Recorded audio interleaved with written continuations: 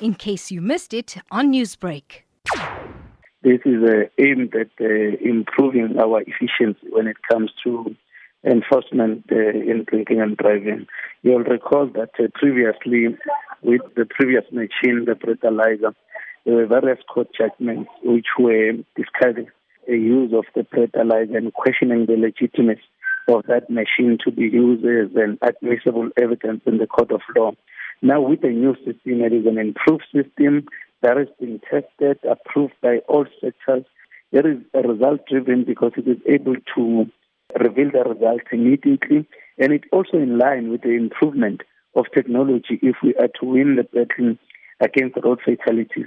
There has been a very strong emphasis on government to invest more on technology, considering that we are in the fourth industrial revolution. We're heading into Easter holidays where there will be a huge number of commuters on the roads. How will this device help get drunken drivers off the roads? Well, our view is that it will go a very long way in ensuring that those who will be driving under the influence of alcohol are dealt with harshly.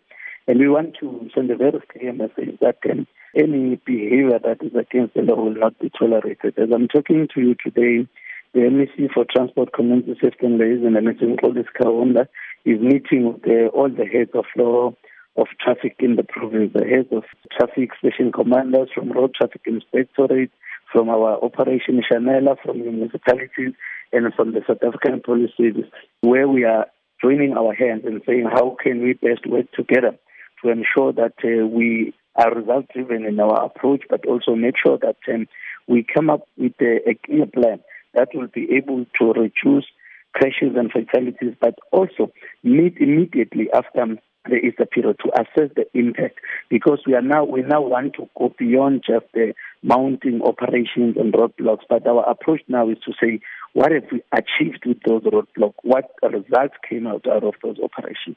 Has the system been put to test and led to drunken drivers being arrested?